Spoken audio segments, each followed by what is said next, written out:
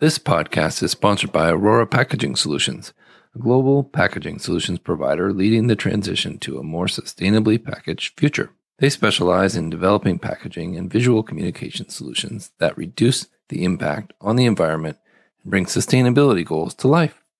With a focus on partnership and service, they create a custom solution for your business.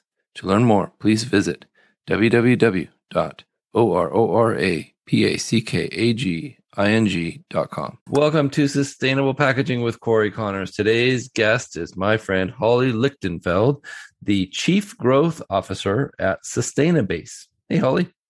Hi, Corey. Thank you for having me today. I appreciate you taking some time. Your company is very interesting and very unique. I've never interviewed anyone from a company like it, and I'm excited to talk about that. But let's focus on first your background. What got you to Sustainabase? Great. So I am very passionate about sustainability and the environment. And so I've been working in the space for many years, over 20 years, in a range of sectors from renewable energy and electric mobility to natural products. And now in the last couple of years in carbon accounting and ESG.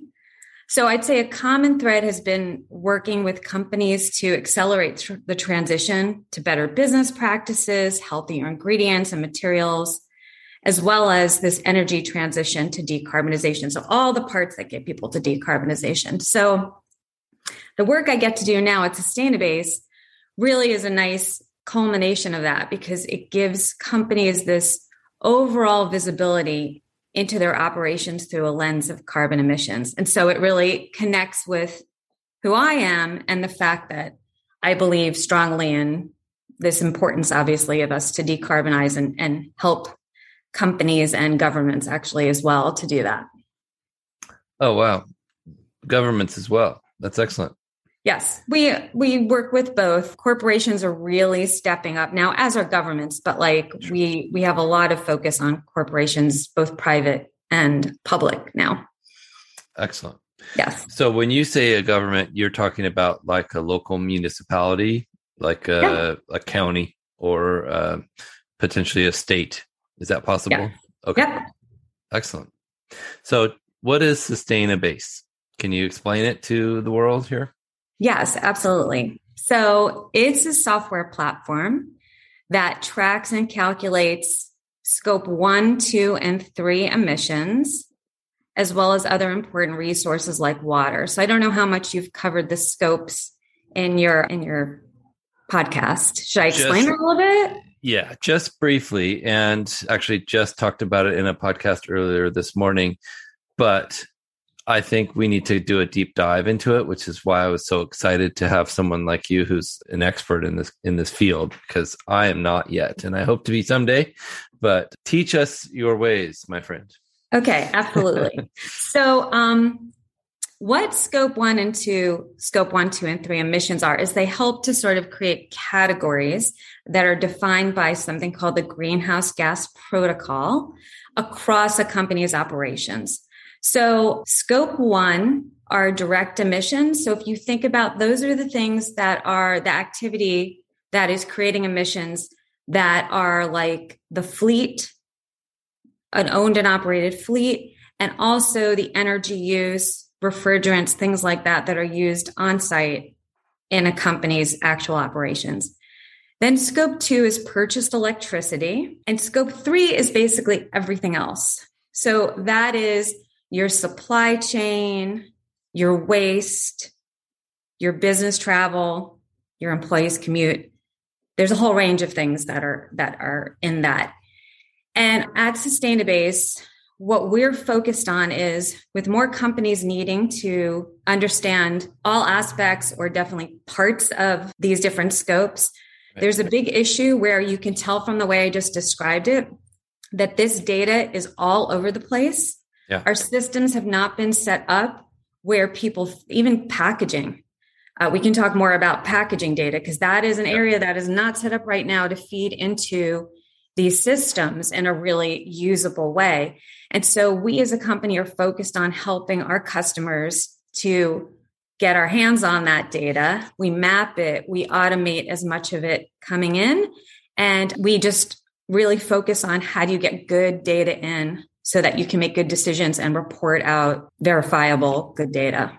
Can you give us an example of a piece of data that you would be interested in for these kind of measurements? Like if I was, let's say I'm a small consumer products group company shipping packaged goods to consumers. Yep. So what we first do is we look at who are you reporting to? What are you trying to manage first? We really help companies to understand what they should be tracking. So let's just take an example. Let's say there is a company that is a small packaged goods company that wants to collect data because they want to participate in the Amazon Climate Pledge Friendly program. That's something that's very relevant, especially to CPG companies. So for them, we'd have to actually collect almost everything because that requires full look at your product life cycle as well as your company operations. So an example there would be starting with, where do you operate? Are you in offices? Do you have any manufacturing yourself? And so we might start with just collecting the utility data, electricity, natural gas for them. And then we might move on to gathering things like their waste and even the products, materials that they use and the packaging, and have to really account for all of that. So those are some of the examples of the kinds of data that needs to be collected. So you would look at, let's say a company's using styrofoam or polystyrene coolers to ship something versus a corrugated or a paper option. Those numbers would be drastically different in your measurements, right? Correct. There's different factors and the calculations that are assigned to each of those. And to let you know, so in terms of like the types of companies that we work with, so we work with, let's say, consumer packaged goods and manufacturing companies who are either at the top of a supply chain or part of a supply chain where they have to report these things out. Then we also work with actual packaging companies because they're getting requests from they're in the supply chain, not only what is going on with the emissions of your actual product, but also what is going on with the emissions of your operation and how is your water use, how much water, and looking to ask to set targets and improvements on that.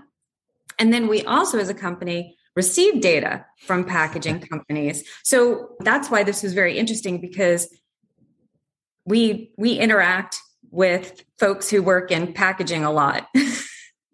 Well, I'm a little bit biased, but packaging is a huge way where companies can make an impact quickly if they do it correctly, in my opinion. It's such a huge opportunity to improve your scope 3 emissions and to lower your carbon footprint in this world that's where this show comes in. That's why I wanted to spread the message about sustainable packaging.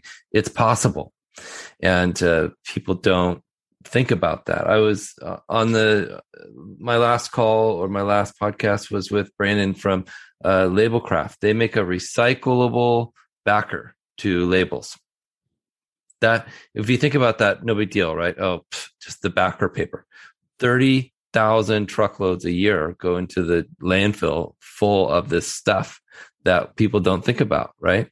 So these kinds of things are huge. And I just wanted to get maybe a couple ideas from you of maybe some success stories that you've seen. A company went from this product to that product, or they stopped doing this, or they started doing that. Can you give us some tips as an expert? Yeah, I would say that some of the things, so some of our customers who are out ahead, there are those customers who are beginning their sustainability journey, and they are at the point of getting their baseline measurement, because again, having to get this throughout their operation or for big segments of their operation probably wasn't what they were doing before. They might have just said, I'm going to do this sustainability project, and it was kind of done over there. And so they weren't really tracking. So I would say that there's a lot of companies at the beginning of their sustainability journey. And I think we're going to see more of those success stories, especially as there's so many more companies asking for it and asking packaging companies, their material supplier for innovation. They're showing them, hey, I did this analysis and you're a big part of my contribution. Let's work together. And then you're going to hear that. So it's sort of this like connected ecosystem.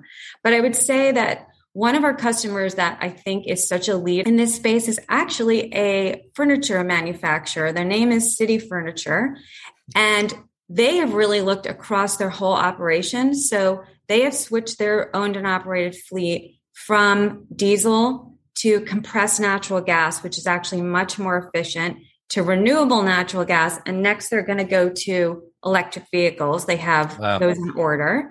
So that's their fleet. They just won an award for being the cleanest fleet, I think, in the US last year, the greenest fleet. And then when it comes to their showrooms, they have an amazing system in place for energy efficiency. They're installing rooftop solar. They are engaging their utilities in utility programs where they get renewable energy. And on the packaging front, they've created a state-of-the-art recycling, sorting process on location, and they have some great data coming out of that. Wow, that's excellent. So they're sorting their waste, or they're sorting like the incoming packaging that's the leftover stuff. Is that what you're saying? I think it might be the leftover stuff. Okay. I'm less involved like on the floor seeing exactly what they're doing, but on that front, I think it's probably their leftover stuff. And then they also, we're doing FSC in some of their product lines. They're moving in that direction, Okotex, all of that kind of stuff. So I like this idea of holistically looking at all aspects of your business and really moving true action forward. I think it's like a great model. Absolutely. Absolutely. So that's some great tips. I like that a lot. What about the sense of urgency here? I've heard different things and people are freaking out in different levels. When do we need to have our quote unquote stuff together in regards to scope? I think it depends on what aspect of scope 3 you're talking about. So right. Somebody's scope 3 is somebody else's scope 1 and 2. Right. So what we are definitely seeing accelerating in terms of pressure is, so we work at companies that are at the top of supply chains, like I said, and in supply chains. So we are seeing the top of the supply chain getting pressure from investors, stakeholders, and consumers to go into this. So that is definitely happening. And then that is trickling down to people in the companies in the supply chain as well. And then they're at first getting asked to do definitely their scope 1 and scope 2, and then starting to push into scope 3. So it is here. I am hearing from customers that they're seeing it in RFPs that they have to contractually. Really? Yeah. There's actually a piece on our blog that I've written that talks about the 3 C's of supply chain. So it's the carrot, the conversation, and the club. Yeah. And wrote that a while ago, and it's definitely amping up. So it's that you are seeing some engaging in conversation saying, we really need you to do this. We see some doing carrots where maybe I'll give you a little more placement at my retail or, whatever it might be. And then there's starting to be more club where it's like it's in a contract or it's in an RFP. So, and we're definitely seeing that come down. And we get a lot of our customers sending us, this customer just sent a request. We're seeing this. So we're on the ground really seeing that amping up.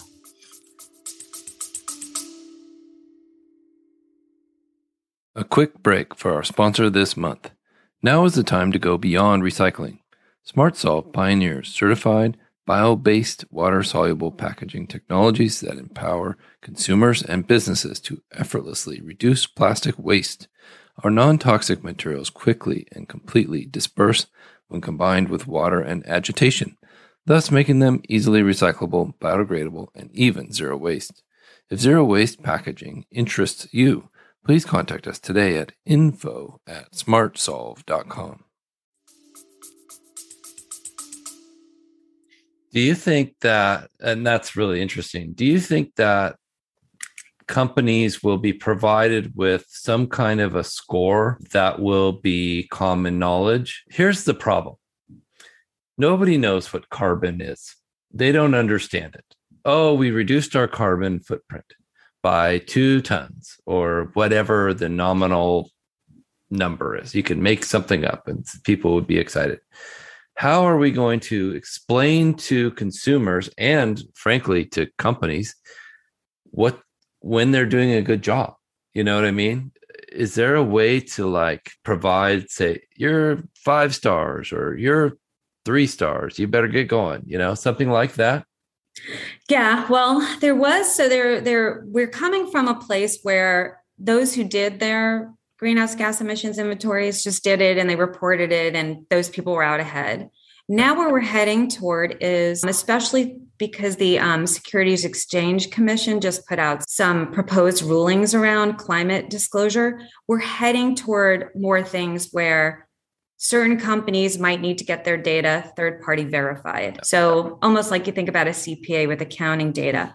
So we're just at the beginning of that, and it feels like it's kind of picking up, and that won't apply to everybody. There's an understanding that that's a hardship for smaller companies to then hire somebody, to do that.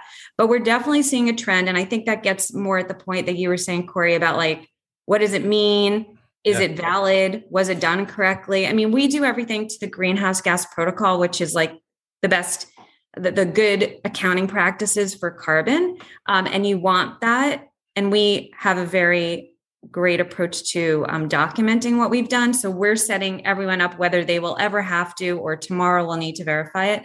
But I think that's kind of what you're driving toward is, it's going to take a while to get there, but this is going to become much more common, just like regular accounting has become a very common and known and sort of trustworthy process. It's built in. We're definitely heading there with this as well. That's exciting. And Sustainabase can help with those measurements, right? That's the whole point of this, right? That's what you guys do.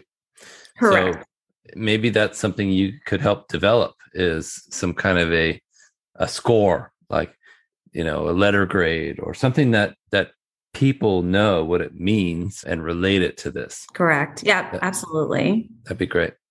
Cool.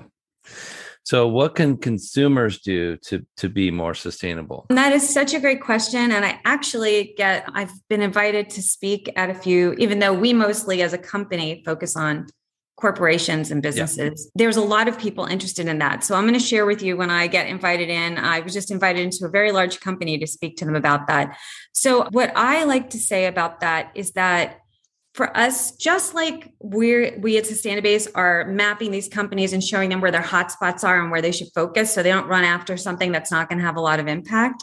So if as individuals, we think about our sphere of influence, where we have the most impact and where we have the most, both we can impact the system and also where we're creating the most emissions, almost like our individual hotspots. Yeah. So there's a great resource called Rewire America, and they're talking about basically electrifying the country. And they highlight as individuals, like our big emission purchases, it's our cars, it's our HVAC systems, it's our dryers, it's our water heaters. So they really talk about like how as a system and individuals, we have to start thinking about those, and that would have a big impact. And then also in mass, when we do things like what we're purchasing, but it's not individual purchasing, right? Because a lot of that is if the system is going to only give you certain things you can buy, it takes a lot of consumer effort to say we want to change, right? But we can start to move some things forward with our money and our purchase decisions. Yeah. I like to say vote with your wallet, and that makes a lot of sense. And I agree with you. It's what anybody can do. I think a lot of times we get defeated and we feel defeated when there's actually so many things that you can do as a consumer, as a non-professional in the packaging space. You can encourage your favorite brands to be more sustainable.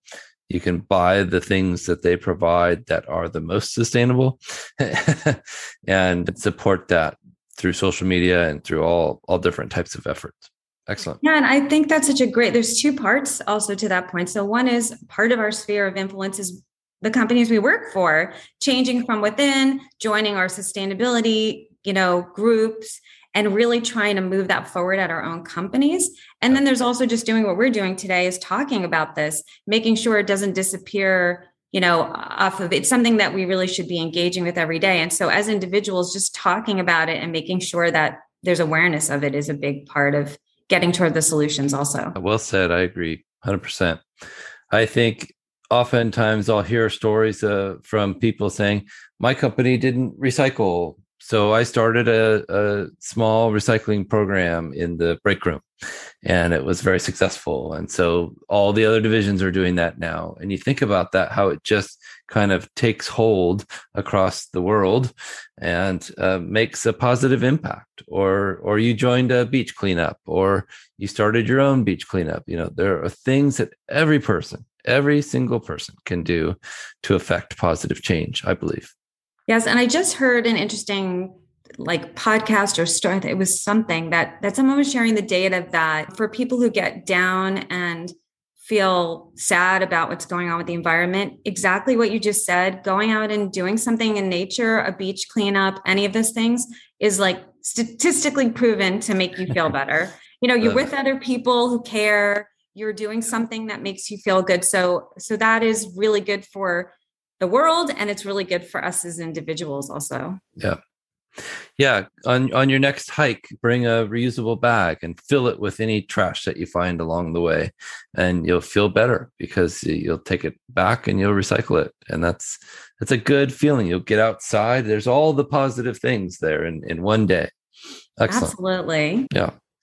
So do you feel like there's some positive changes coming? Do you feel like that companies are really embracing this, not because they have to, but because they want to and they know it's the right thing to do? I think that I'm an optimist, and we do need to move faster at speed and scale. I think some of the good things are what gets me excited is when I'm talking to companies, it's like everyone at every level is having to engage in this. So I'm talking to people in operations and, like we said, of course, people in packaging and people in financial control. I mean, this used to be a siloed thing. And so, yes, I think there are some companies and some people at companies who are passionately engaged, and whether they were before or they're seeing it now that it's being put in front of them. And there are some people who, are not as engaged and doing it because they have to. Sure. But whatever the case, we're creating this connectedness where we all are becoming more aware of it,